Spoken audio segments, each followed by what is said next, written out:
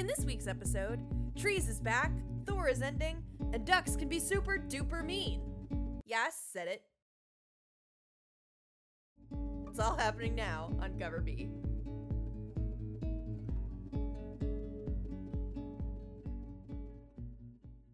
Welcome back, everybody. Comics! We're Cover B. Comics and stuff. We talk about nerdy stuff, Things. comics, Comics. movies, Comics. entertainment, And more comics. and news. There's no news. There's no news yet.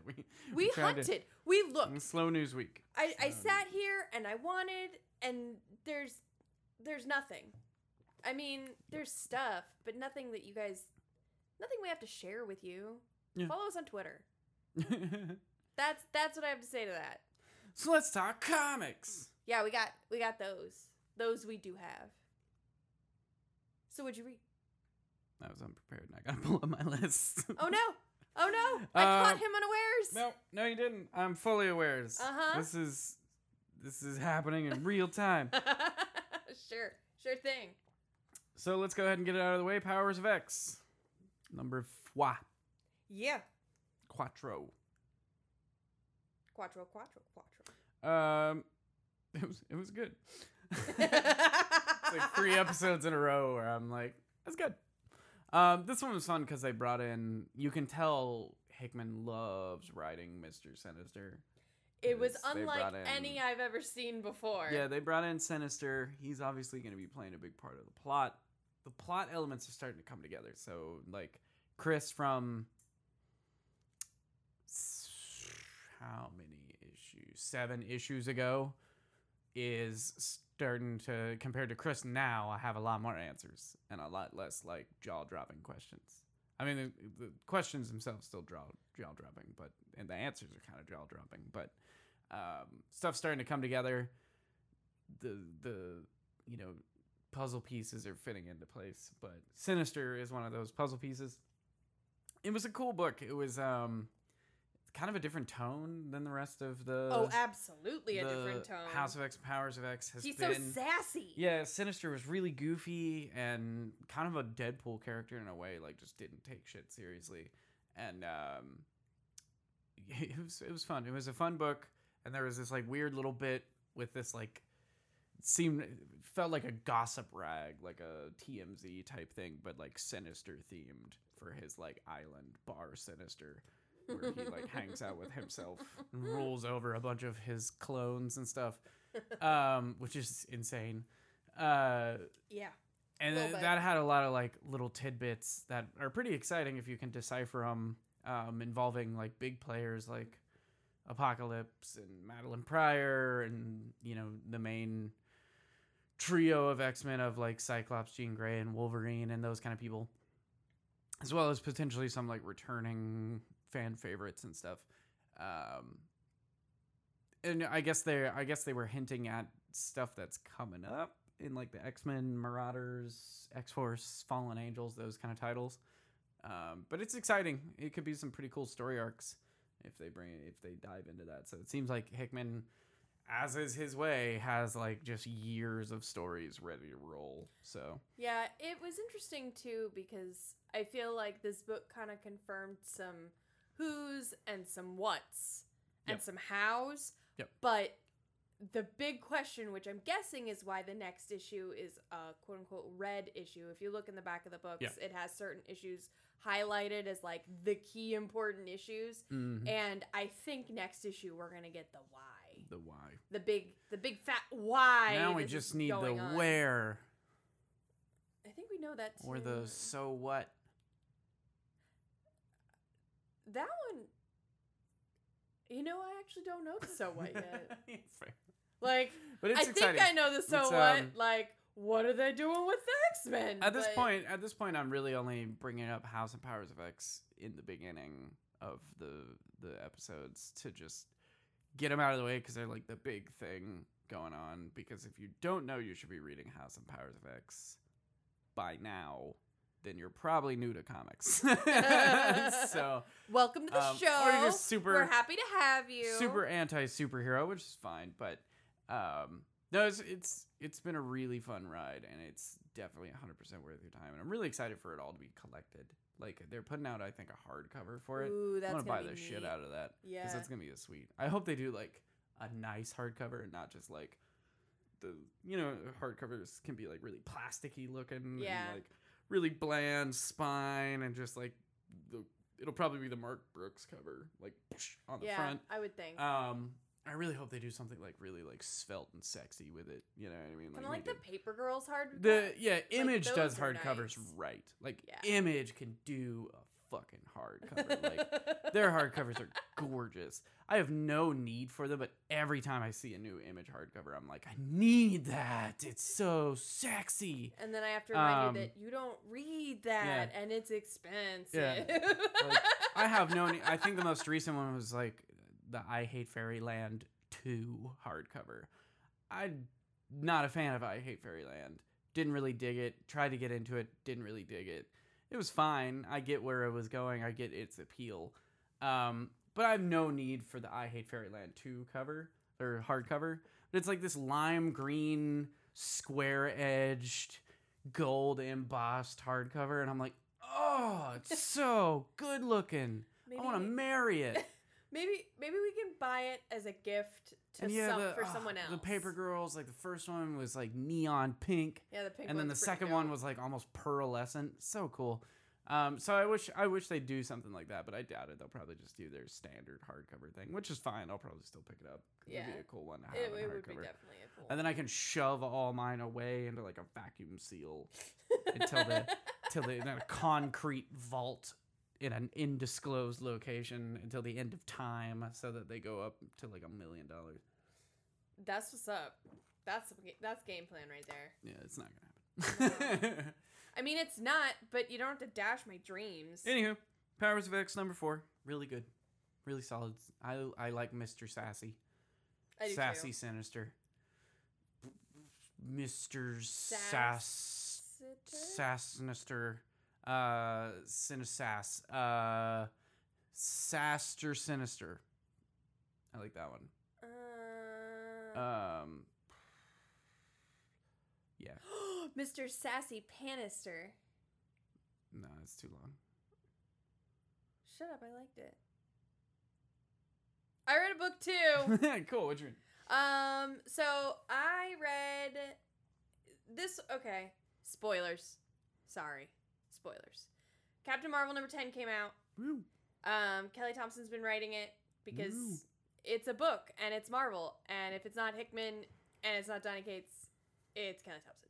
I was feeling this book in the first few issues. I was really feeling it. It was really cool. We had like a cool transition into this like weird apocalyptic area. It was neat. Mm-hmm. It was very female empowering. I was digging it. Well, they've been building up this character called Star, who was this random attractive blonde hero that just popped up on the scene and started basically taking over Captain Marvel's job as Captain Marvel found herself spiraling in a PR disaster. Well, they revealed in this issue who Star is, and it's kind of lame. Yeah, I did sneak a peek. Yeah. Sneak a peeky peek at the end. And they picked somebody from the beginning of the run. It's a throwaway character. It's someone that they worked into this story with intention to bring them back. But they didn't really, like, build any sort of, like, importance to that character for it to be this big, like, oh my god. No, it didn't matter. You know? And the way that she got her powers is, here's the spoiler, siphoning Carol.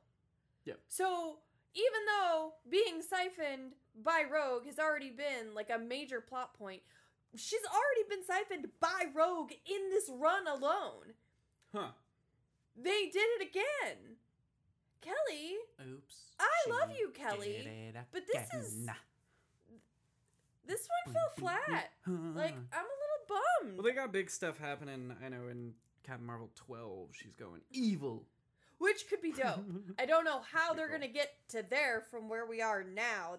Well, it seems like the snippets I've picked up, and you can correct me if I'm wrong, they've been trying to, like, do a lot of, like, because in the last run, didn't it get revealed that like she was Kree? She's officially Kree. She's half Kree. Yeah. Her mom was a Kree soldier. I feel like the bits I've seen when I've thumbed through like your copies and stuff, because I haven't been reading it, so again, correct me if I'm wrong, but there seems to be these undertones of like everyone kind of turning against Captain Marvel again, because now it's because like, oh, you're an alien, gross.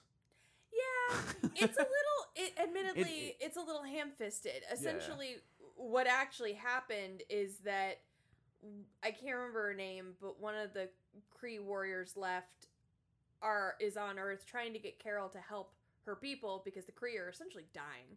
They're going through like effectively a genocide, and so they were like, we need Carol to help us. But Carol, everybody loves Carol. Carol's not going to spend her time taking care of the Kree because we're notorious douchebags. And so they staged the PR demise and the siphoning of Carol's powers into Star so that Carol would be like, wow, I have nothing left. Well, but here's Earth the other sucks. Yeah, but here's the other thing. Like, while public opinion of her is poor, Jessica still loves her and is still by her side. Rhodey and her are still like doing the thing on the side. And Iron Man is still completely devoted to taking care of her and helping in any way that he can. Well, yeah, and she's like, still on the Avengers team, kicking butt with the Avengers. Like, I don't... Yeah. It's very confusing. Like, it didn't go all or nothing. It didn't give a really cool Star reveal. It kind of reused a plot point. Like, I don't know. I don't care. I don't care. And that bums me out because this is the first time I feel like Kelly's kind of let me down. It's weird. I love you. I still love you. I'm still reading Sabrina, and Sabrina is fantastic. But what was this? Are you going to read... Isn't she going to Deadpool? Are you going to read Deadpool when she starts writing Deadpool? I don't know. That's been on my mind since it got announced. I was like, man, good for her. Kelly's doing Deadpool. We got a chick on Deadpool. That's awesome. I love how this is going. And then I thought about it and I was like, shit, do I have to read Deadpool now? And now I don't know because like I kind of want to because that feels like Kelly's element because I really miss her doing Kate Bishop and they kind of have a similar tone. Yeah. But like didn't I don't know. So back to Captain Marvel. Yeah. Didn't like after Civil War, right? Didn't she have like a lot of recovering? She was kind of like lambasted with society for like beating the shit out of Tony Stark, like putting Tony Stark in a coma. Or am I getting that wrong? Was she like hailed as a hero? I thought it because I remember the Mighty Captain Marvel 0 cover, I think, has her like on a screen. On like a screen, and she's like trying to hide. But I can't remember if it was like, she's a bitch, or if it was like, we love her. I think it was hailed as a hero. Okay. I think that was when she became that's when she became Earth's mightiest hero.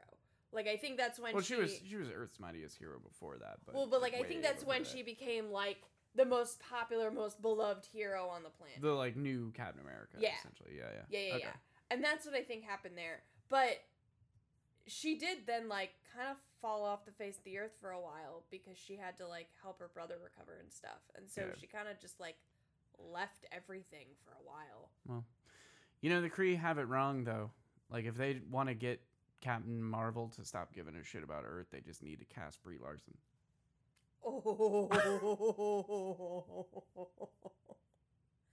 Brie, you need to know that your Captain Marvel is fantastic. Yeah. It was the writing and presentation that was wrong. No, I love Brie Larson as Captain Marvel. And I love the Captain Marvel movie. Yeah. And the depiction of Captain Marvel in that. But the depiction of Captain Marvel in game, which I've said on the cast before, but I'll go ahead and reiterate, is garbage. They made her into a total jerk, really condescending, and just kind of like this thing that shows up late in the movie and like saves the day and kind of like looks at everybody like, no, you couldn't fight this guy. What's wrong with you? Deus Ex Marvelna. Yeah, and it was just kind of bizarre. I just don't like how they depicted her. I don't like how the Russos handled her. I agree. I think they handled her way wrong. They totally ruined. Look back on previous episodes because we have in-depth discussions about how easy it would have been to fix her, because it literally would have been like a 2-minute sequence and the character would have been fixed. But we won't get into that today. Or leaving in that one deleted scene. Yep. That's it. Yep. But anyway, Captain Marvel 10. I didn't love it.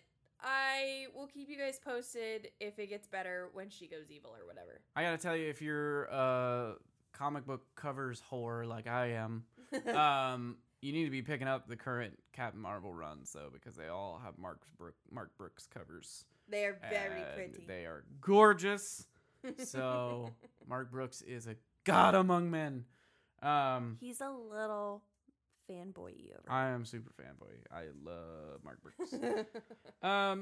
So popping on over to another book, Moon Knight Annual #1. This is part of that Acts of Evil thing. Ooh.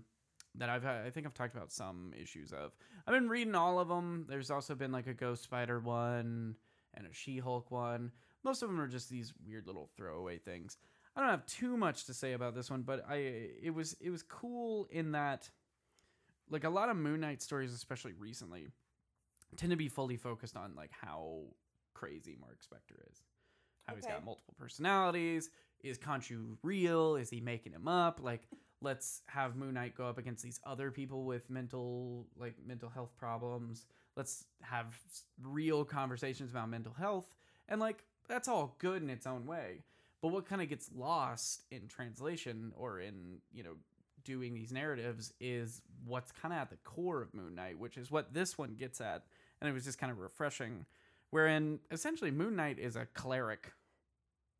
Oh. When you think about it, he's like a priest of an old Egyptian god, dedicated himself to this old Egyptian god, wears the garbs and symbology of that Egyptian god, still has faith in that Egyptian god on and off to different degrees. And that's kind of what this book hit on, because like it opens with this like old like Egyptian Moon Knight essentially worshiping Khonshu with these like relics. And then Kang the Conqueror kicks in the door and is like, "Man, sucker," and starts doing time travel things. And he's got like an Ankh, a scarab, and a scepter. And he's like, "With these, I'll be able to rewrite time into my image and change reality." And I'm sure somewhere in the galaxy, Thanos was like, "Fuck, really? You only need 3? Shit.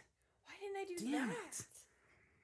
I have to hunt down sentient stones every time Marvel needs a new paycheck, and you just make 3 things that are slightly Egyptian and you can change reality? Fuck!" So yeah, then, ancient Moon Knight fights him, and then Khonshu, like, meets Kang, and Kang finds out that one of the items is, like, damaged from the Egyptian Moon Knight. And so they get, like, rocketed through time. And then Khonshu's like, "My avatars will stop you." So then it's this cool story of, like, Moon Knight from a future that's ruled by Kang.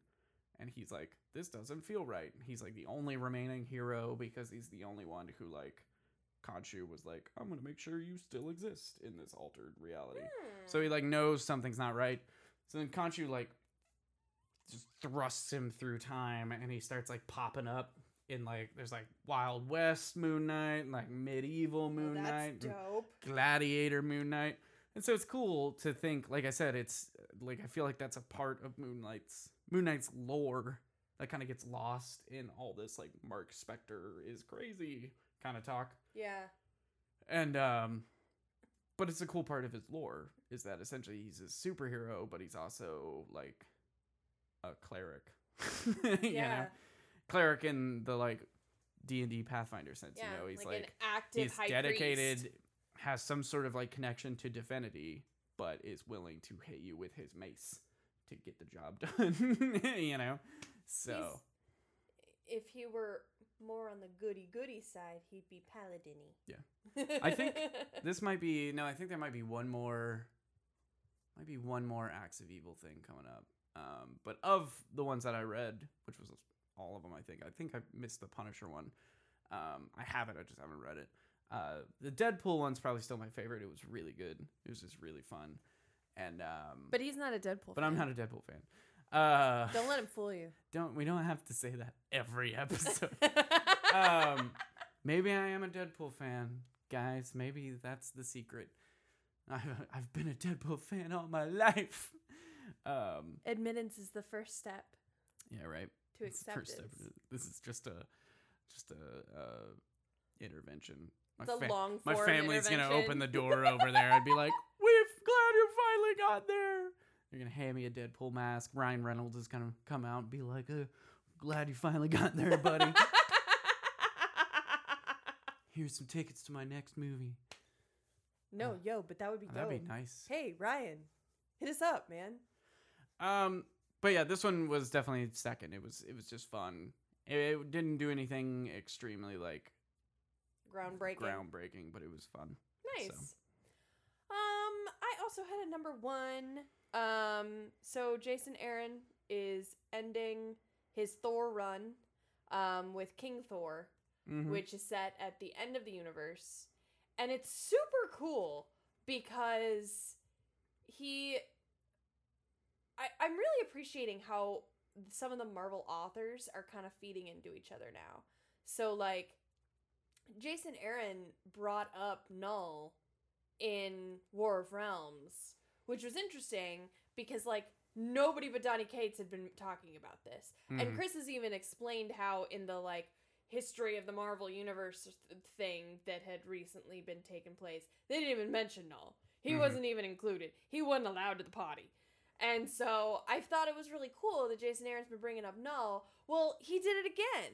And now Null is like an important part of the end of the universe as much as he was the beginning. And I think that's really cool that everybody's kind of tying themselves up together. Was Null actually like in the book? No, it was Gore. But it was like the Necro Sword, maybe? Yeah, it was the Necro Sword. And it was like talk of Null and like it's just cool. That's cool. Yeah. Like, well, you can tell because I mean Donny Cates essentially formulated Null off of the God of Thunder run that Jason Aaron did, where that had the like God Killer, the God Bomb in it. Yeah. You know? And so you can tell that those two both have kind of the same idea for what the mythos should be. Right. You know what I mean? So it makes They're on sense. the same page. It does make sense that Jason Aaron would continue that narrative, but it is cool that he's, because I remember flipping through it and I saw like Loki with the Necro Sword. He was all like Venom looking. Yeah, that's really like dope. He looks super venomed. Yeah. So it's just cool. It's just cool how it's kind of all tying back in together and like tying into the other books that are going on right now. And yeah, because like that didn't have to be the direction that he went for the end of the Thor run, because he's opened up a lot of opportunities in all of the different times that he's talked about the end of the universe. Because there was a time when, I mean, I still thought this whole book was going to be about him fighting Phoenix Wolverine. Yeah. Because, like, that was a huge plot point that we haven't really had finalized anywhere at all for any reason. It's just sort of nothingness. But, like, that's, like, it's just interesting that this is the choice that he's gone to. And I think that was cool. That's cool, yeah. I just think, like, I think the stuff Donny Cates is working towards in his various books, so in Guardians and in Silver Surfer Black and Venom, a lot of it focused on Null and kind of, like, the stronger beings in the cosmic, like, hierarchy. Like, I just think a lot of the ideas he seems to be coming up with and a lot of the stories he's starting to, like, lay, like, the ground, like, the seeds he's planting, essentially, could have a lot of really cool ramifications in the ongoing Marvel universe. Yeah. And so, like, having writers like Jason Aaron and, like, you know, other people that have referenced Null or other people that have referenced, you know, like, Cosmic Ghost Rider was referenced in this week's issue of Punisher Kill Crew. You know? Yeah. So, like, the fact that that character's still hanging around and popping up and yada, yada, yada. It's just, like, that's what needs to happen in order to make sure that those seeds can bloom and blossom into something. So, it's just cool. It's cool to see, like, random bits and pieces from the universe actually, like, kind of connecting within each other. Like, even something as simple, this is mildly unrelated, but still the same kind of thing. Like, the most recent issue of Invaders mentioned Krakoa. Yeah. Which I haven't seen Krakoa mentioned in literally any other book. And it was just a random, like, Invaders is such a random choice to bring that up. But, like, I don't know. I guess the only mention of, like, House and Powers of X stuff that I've seen, and I don't remember what book it was, but it was like a one-line throwaway comment about, like, whatever's happening with the X-Men right now, you know? Yeah. And that was it. And nobody else has been like, yo, have you seen the X-Men? Have you seen what they're doing? Yo, I wonder if that book that you read was written by Chip, because Invaders is being written by Chip. I don't think so. I don't think I read anything by Chip. So. And it would just be funny I usually if just he's let just you like, handle the chips. I'm going to anyway, so might as well. But because it was just like a super random, like, you know, especially with what's going on in Krakoa right now, and I'm like, nobody else is talking about this. You totally forget that it's not like isolated. It's all connected. So sometimes that's just nice. Yep, fair enough. Bouncing around to a different part of the world. Let's talk about DC's Year of the Villain. They had a one-shot come out this week for the Riddler. So if you don't know what's going on with Year of the Villain, neither does DC. No, I'm just kidding. One of the main thing that they're attaching to is essentially Lex Luthor had this great idea, and he's like, what I'm gonna do is I'm gonna fake my death. When I fake my death, I'm gonna send out all these little Luthor drones to project like a hologram of me making an offer to these different villains. Right. So I'm going to use my funds and my tech and all this stuff to give these villains the opportunity to achieve what they've always wanted to achieve. One person who didn't get that is the Riddler. Oh, no! And so Riddler comes back, and Lex, who's now full in his like Martian hybrid form as Apex Lex, which is the greatest wrestler name of all time.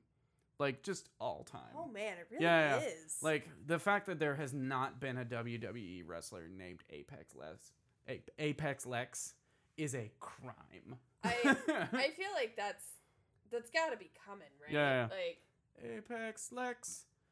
But yeah, he is just like chilling at the Riddler's base, and the Riddler's like, why didn't you give me anything? And he essentially looks at the Riddler and is like, because you're hot garbage and a giant man baby.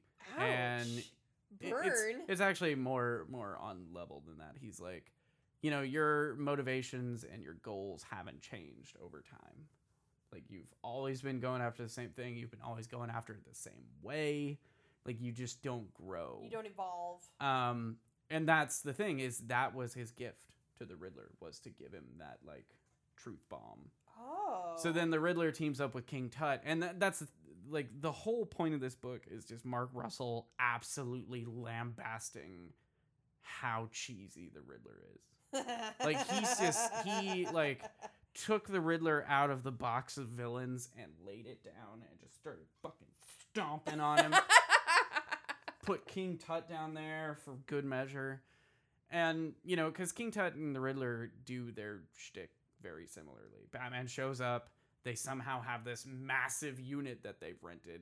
They even comment about, like, I just put a down payment on a new warehouse and stuff. Oh my God. And they have, like, people setting it up. It's like setting up a stage production, you know? But that's what they do. Batman gets into this, like, maze, and he has to answer, like, solve riddles, which he usually solves by blowing them up with batarangs. And then he finds them and punches them. And so he, like, teams up with the Riddler to set up this puzzle, and then the Riddler's just, like, halfway through, he's like, he's watching it go down, and it's just cheesy and cringy. And he's like, I quit. And leaves, and Batman beats up King Tut. But it's cool because it seems like the book ends with the Riddler just shedding his, like, traditional Riddler uniform and being like, I'm gonna change. Ooh. So we're gonna have a new Riddler coming, which is really exciting because I think there's some cool like, if you got a creative person on there, they could do something really cool. That's why I was always bummed that the Riddler never popped up in a movie, because I would love to have seen like a Nolan versus Riddler, because I would be interested to see what they would do with that. Yeah. You know, I That like could the be really Arkham Riddler. interesting. I know the Arkham Riddler is just a goofy like way to get like cheap side quests and shit. Yeah, it's kind But of like the goobery. Arkham Riddler's fun because his whole thing is like he's not so much about the puzzles, he's all about like being smarter than Batman. And he's super tech based. You know what I mean? And yeah, I think it's that's definitely cool. a different twist, which is nice. But it's still, it But- does still have that like cheesy vibe. The one kind of irksome thing about this is that it really kind of just steamrolls the like story arc of the War of Jokes and Riddles. So in Batman, like good few issues back, it was like right towards the end of when Rebirth was called Rebirth. Okay. And now it's like the books aren't tagged Rebirth anymore. I think it was Right. like right at the end of that for Batman.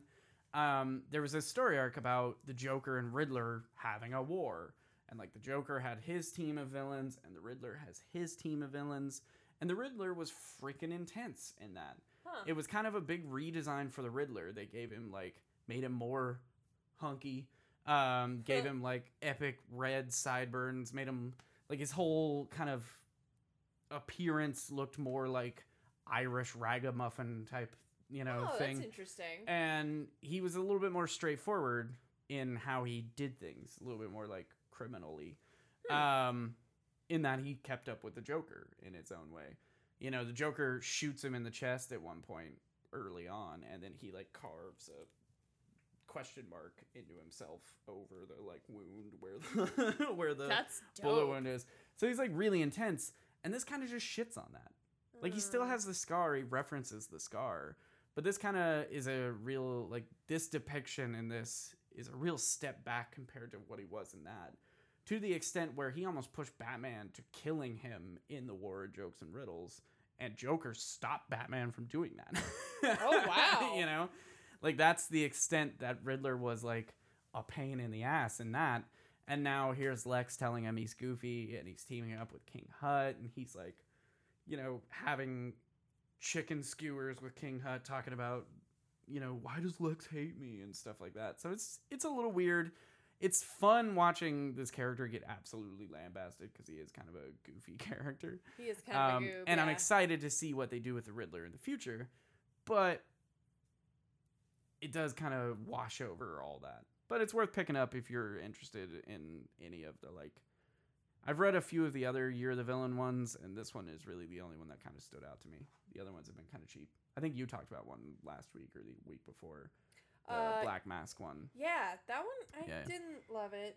So, anyway. I wasn't a Year of the huge Villain. fan. The Riddler. Pick it up. So, I've got another middle of the run book.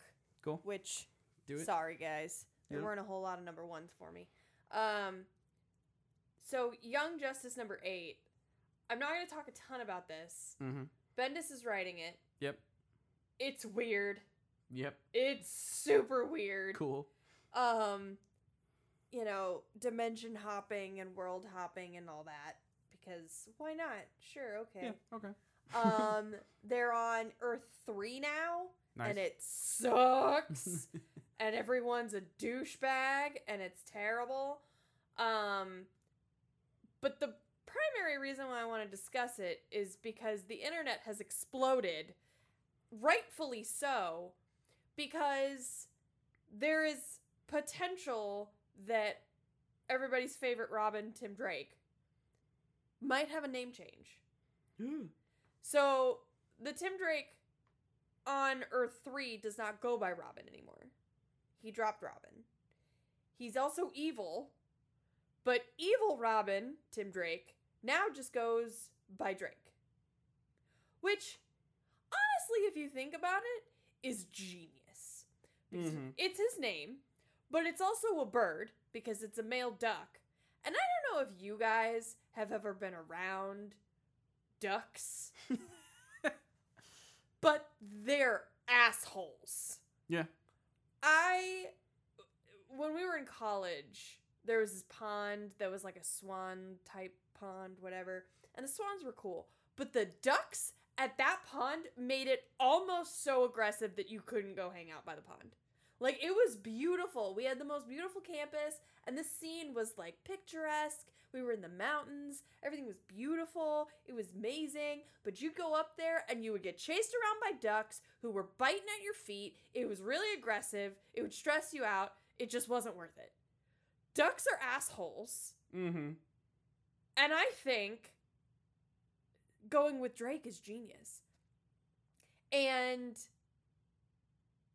part of, like, the ongoing, there's a thing with Bendis where he loves to pick something out of the book and make that a recurring factor throughout the entire book. That's like a thing he does. He likes to just kind of hammer down on something over and over and over again. It's a Bendisism. And this was that. Because Impulse brings it up like 8 times. How Drake is the supreme name that he needs to take. Mm-hmm. And so I would not be surprised with Bendis writing essentially all of the DC universe right now if Tim Drake just effectively becomes Drake. Yeah, fair. So, adios, Tim Drake Robin. And hello, Tim Drake Drake. So there's that. You have more DC, right? I do. But I wanted to mention that if he changes his name to Drake, then at least he can have a super good rap career. I was trying to think of a better joke. And could not get there. Trying to find a good way to work, like find. Anyway, I'm bad at jokes. Here, you know what though? Here, I'm gonna feed off your joke. At least his first name is Tim and not Aubrey. Yeah, that's true. Yeah, could be worse. Got more clout there. Yeah, you know, he's working with more at the start. So, Gotham City Monsters #1 came out this week. It seems like it's gonna be a cool book. I think it's a 6-issue mini. Introduces the team. The team is gonna be Frankenstein. iVampire is going to be involved, but I don't know how. Like, at first I thought he was going to be part of the team, but now it's looking like he might be an antagonist. I don't know. Lady Clayface? Or Lady Clay? Madam Clay? She who is of the Clays? Our Lady of Perpetual Clays? I don't know. Clay? She Clay. That girl, she Clay. And, who else? Killer Croc is in there, and I think that's it. So what is it? Is it like a team book or Orca is in there? So it's gonna be a team book. Okay. But what I like about a good team book, especially when it's a miniseries, but really just like a good team book, I feel like should always establish the premise before it establishes the team. And that's what this one does. That's nice. We see all the players. And we see that they're all in the same area, this area called Monster Town. It's a part of Gotham that was built up around, like, Hugo Strange made this, like, behemoth, and it got killed. And now its bodies just, like, it's like skeletons just, like, laying in the middle of this, like, borough of Gotham. Because it's Gotham, and that's awesome. Okay, they need to work on their infrastructure. Yeah. And they need to raise taxes so that you can get some street cleaning going on. Yeah. Because that's an ongoing issue I'm seeing. Like, you know why Gotham's so dark? Because there ain't no street lights. That's why. Yeah. Because they get busted and they're like, I don't know what we do about this. But yeah, it's cool. It's got an interesting premise. I'm excited. I don't know much about a lot of the characters.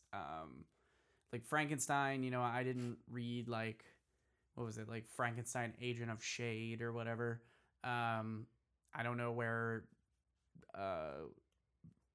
Queen Clay came from. She slay. She's that Clay slay.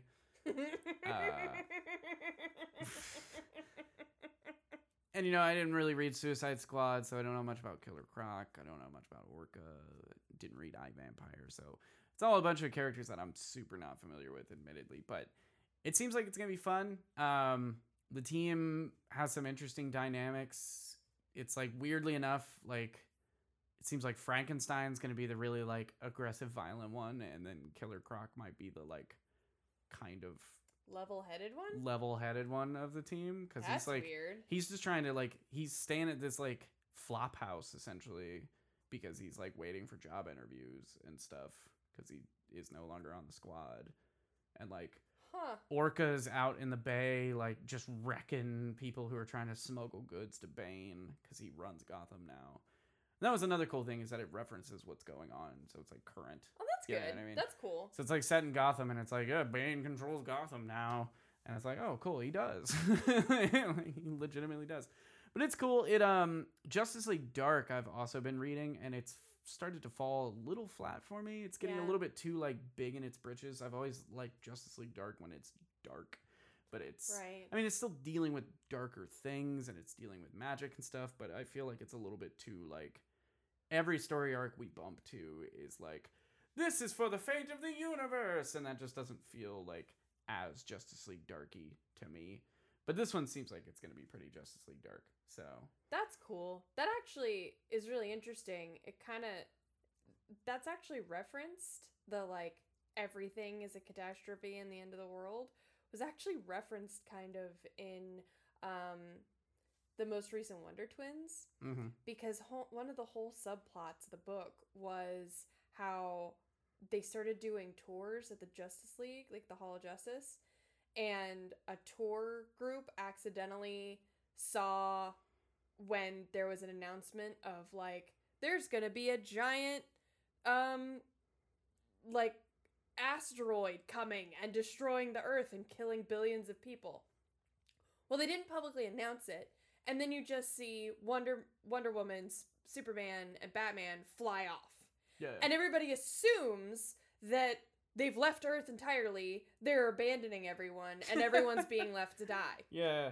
And so there's havoc in the streets, and they're like flipping cars and shit, and it turns into like effectively what happened in Philadelphia after the Eagles won, and it's a mess. Mm-hmm.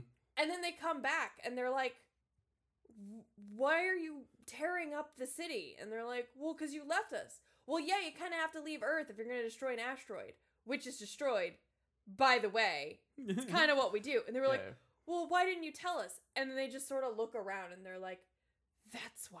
Yeah, that's funny. And it's so, like, it's so pertinent. They're like, does this happen a lot? And they're like, more than you need to know about. Yeah.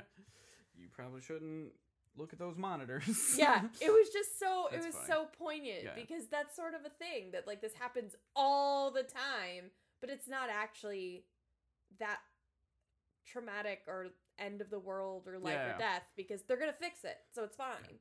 Yeah, for me, it's because, like, Justice League Dark, I'm still really enjoying it. It's just kind of felt like, I don't even know how many issues, we're a good few issues into this run of Justice League Dark, and it feels like we're still just setting up the premise.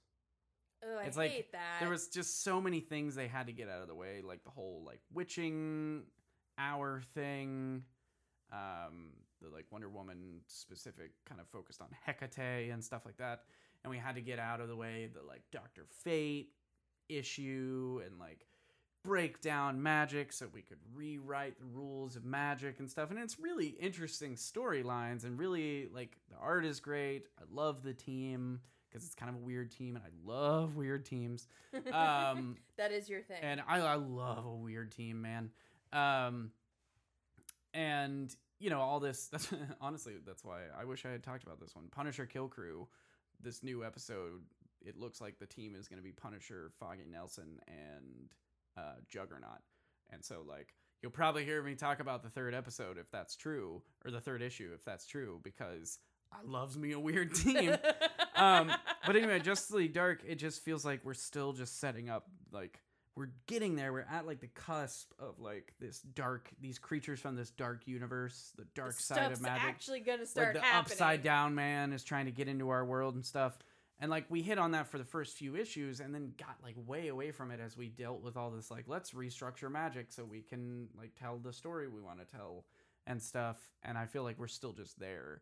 So I'm excited for this one to start up, because it's just, like I said, it's just a mini series. It's going to be a quick bit of, like, monsters and magic. And, like, that's dope. I like that. Yeah. So Gotham City Monsters, I really, really like what's set up in it, so I'm hoping it's really solid when it gets rolling. So I'm going to switch us over to the indie side of life. A book that had a hot million covers this week is Chastity #1. It was good. It was good. Mm-hmm. I mean, admittedly, it kind of felt like all the others of the same breed. Like, let me tell you the plot real quick. It is a half human, half vampire, daywalker, all the strength, none of the weaknesses effectively. Blade. Starving artist, female, trying to be an actress, svelte, attractive, blonde. It's like Blade meets Buffy. Yeah. It's like every fan fiction you ever wrote in 8th grade. If that description didn't clarify, it's a Dynamite book. If it wasn't clear, it comes from Dynamite. Admittedly, I wanted to read this one because it's Leah Williams, whom I very much enjoy and I think is a great writer. And it's kind of nice because she's very aware of what she's writing. Like, they talk about, like, actively the narration brings up, you know, I'm half vampire and half human, and I have all the good parts and none of the bad parts, so I'm a badass. And that's just how life is. And you're like, oh, werewolf. Well, at least you're aware. At least you know. So, Yeah. it was okay. I mean, it wasn't like, you know, groundbreaking or the most thrilling thing I've ever read, but, you know, it could be good. It could be okay. Yeah, If you're it could looking pick for up. just something chill and fun and silly, and maybe you're looking for a marginally scantily clad chick doing vampire-y stuff. Yeah, I maybe don't you know. need more vampire slaying in your life, and Buffy doesn't come out fast enough. There's been a lot of Buffy, though. There And has it's been a lot been of Buffy. weird. But maybe you just need more Buffy than there is Buffy. Yeah. And there you go. You just Chastity. need all of the Buffy. Chastity. It's different. It's okay. If you told me you were reading a book called Chastity, I would expect that it was about, like, some sort of Southern belle living her life in antebellum South. Named Chastity. In this book, in this issue, Chaz was auditioning for a burlesque show Nice. and got drugged. It's like the same thing. Yeah, totally. Super I'm pretty similar. sure that is like chapter 4 of Gone with the Wind. It's when Scarlet auditions for the burlesque show and gets drugged. Pretty sure. I've seen that movie a few times. Pretty sure that's in there. Oh, and my correction, I apologize. I don't think she's actually blonde. She's a redhead. But that just makes it Yeah, maybe even more even stereotypical. sexier. If we're talking comics, then the sexy person is the redhead. Sure, your Betty and Veronica's are okay, but you know who gets all the boys going? Cheryl. Well, they do that. Yeah. They draw her like ridiculous. What's that? Peter Parker's with Gwen Stacy? Killer. He's got a redhead in the wings. Who doesn't know how to wear clothes? I don't know. There's a consistent factor here. Yeah. It is what it is. Comic book writers, you were really into gingers. What was that about? Yeah, right. Really into redheads. Last thing I want to talk about. So, if you've been listening for a while, you probably heard me mention multiple times about my love-hate relationship with a man called Warren Ellis because he won't put out more Trees, and Trees is great. Well, guess what? Trees is back, everybody. Oh, snap! There's a mini-series, 5 issues, 6 issues, something like that, that started this week called Trees, 3 Fates. And it's Trees. It's continuing to be good. So if you don't know about Trees, Trees is a series that started years ago because it was really slow coming out because Warren Ellis likes to make you suffer. And it's essentially, at its surface, it's a book about an alien invasion. So at one point in time on planet Earth, these giant cylindrical crafts descended from the heavens and just implanted themselves in various locations all over the globe. People then referred to them as trees, by the trees. and stuff like that. These cylinders just landed. Some were taller than it, like some actually like breached the atmosphere. Some were shorter. It's actually a big point in one of the books of trees is this like African warlord happens to be near one of the shorter trees and is going to try to take some helicopters to land on it because that's something no one's ever done. One lands in like New York, which causes a whole part of the island to flood. One lands in this place in Italy. There's the one in Africa. They're all over the place. And they cause, the impacts themselves cause significant damage, cause significant worry, but then nothing happens. No one leaves the crafts. No one, their lasers don't start flying out. No one says Klaatu Barada Nikto. Nothing happens. So what the book is about, and this is what I love about it, is about the world around this happening less than it is about the thing happening. And it actually, cool. It's why I liked Arrival, the movie Arrival. A lot of people disagree with me on this because they thought it was boring. Because they went into an alien movie expecting someone to get Venomized and something to go, It's not Mars Attacks. Not every movie has to be Mars Attacks. Doesn't it, though? I like the concept of an alien movie, and it's why Independence Day works so well, because so much about Independence Day that's good is people reacting to these big, crazy aliens. Then you have all the action bits. And that's for everybody else. But what I liked about Arrival, what I like about Trees, is that it focuses on how we as a society would react to this kind of thing. So in New York, you got people making, political pressure based around, stuff that happened because of the trees. You got these scientists that are, investigating these weird black flowers that are popping up at some of the base sites and stuff. Huh. And it's just, that's all it's about. There's no aliens, no lasers, no, intergalactic war, no, craziness that comes from, Men in Black stuff. No abduction. Yeah, no, dreary government agencies and no, crazy technology that we've, retrofitted and stuff like that. It's just normal people reacting to this really bizarre world that they now live in. Huh. Which is essentially just our world with these giant cylinders sticking out of it. And I'm sure eventually he'll come back to the main story and kind of tell us, maybe the trees will start to have more going on. But I don't care if they don't, because it's a really cool read. Anyway, Three Fates, on that note, so we're talking a, story about these giant alien craft landing in the world. Right. Three Fates takes place in a Russian town with a population of 63, where someone was murdered who isn't from the town, and it's just this small town cop who's got to figure out what's going on, and there seems to be some sort of small town conspiracy happening. That's it. Is there one of these crafts in the town? So there's one of these crafts outside of the town. I think there's actually a few. Okay. It's actually really funny. It opens with her having a fight with her boyfriend, the cop. Okay. And she's throwing all his shit out, and then the freaking tree just on top of him. I love that. It was just such a bizarre way to start the book. After not having trees for so long, that was such a cool way to have it come in.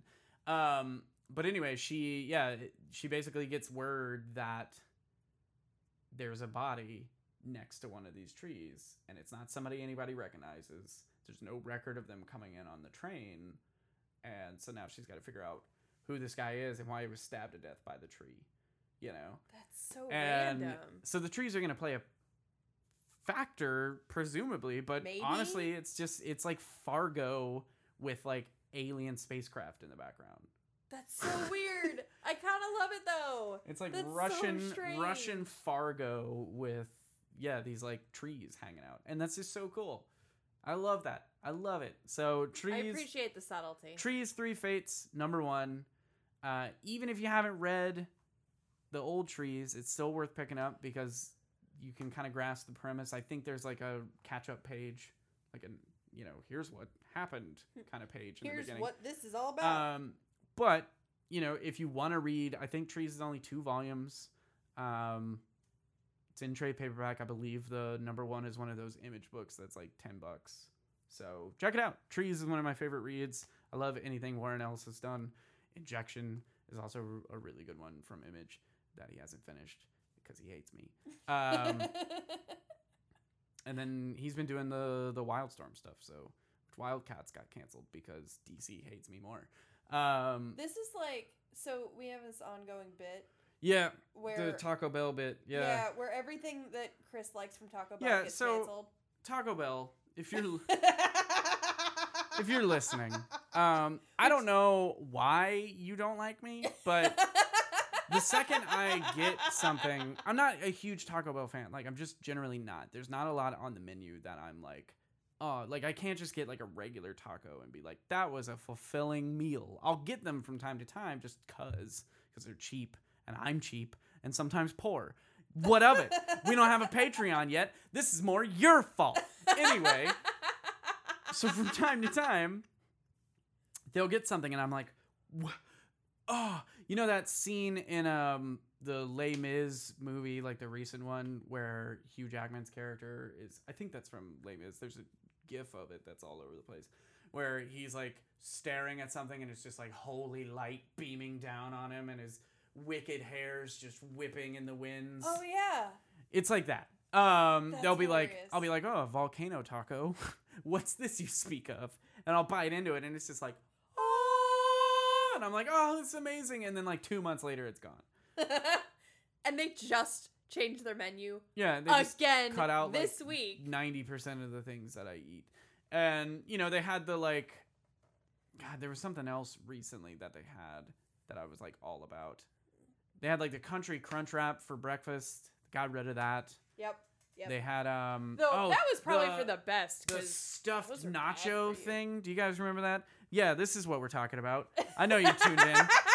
I know you tuned in to hear about comics, but you didn't know that Cover B was also a Taco Bell podcast, did you? We should totally do a food podcast. Anyway, they had this like stuffed nacho, and it was this like triangular tortilla with a bunch of cheese and beef and like crunchy things in it. That thing was the shit.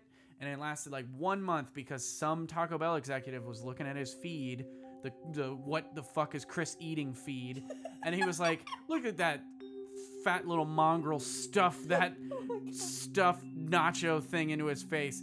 Brian, get in here. We're killing the stuffed nacho. And poor Brian's like, no, that was my brainchild. Damn you, Chris. And then he put a flaming bag of shit on my door. And if you don't believe that any of this happened, you're living in a sheep's world, my friend. You need to wake the fuck up. Oh my god. Anyway, that'll do it for us for the day. So that's this episode of Cover B. Expect Cover Bell. Yeah, expect us to get a cease and desist from the Bell here pretty soon. We may not be back if we get eliminated by the Taco Bell overlords. Send their freaking taco mafia after us. If you want to watch that happen in real time, follow us on Facebook and Twitter. They're gonna send the Gestaco after us. Oh my god. High five me. All right, there. That one. So yeah. That one made up for your Drake joke. Keep right. I knew I'd come around. If you want to keep track of our cries for help as we're dragged into the underworld of Taco Society, follow us on Twitter and check us out on our private Instagrams as well. And also, I think this new social media site called Facebook. I think it's Facebook. Oh yeah, Facebook. At Cover B Podcast. Yep. And you can find all of our past episodes if you want to know what the hell we're talking about because this is your first episode with us and we kept mentioning stuff that you don't know about. Go listen to our other episodes at coverbpodcast.com. Excited cross promotion. Tink Tink Games is going to be doing a Borderlands 3 stream, the hot new game that's coming out this week. Heck yeah. On Friday, probably right around the time you're listening to this, if you listen to it when it releases. So check that out. Tink Tink Games on Twitch. Yes. And if you're listening afterwards, you can probably watch the replay. Yeah, we'll have it up. It'll be saved. We have it up. So. But that'll do it. We hope you all come back and join us again next week for our next episode of Cover B. Bye, guys. Bye. Thanks for putting up with us. Go eat the tacos before they're gone.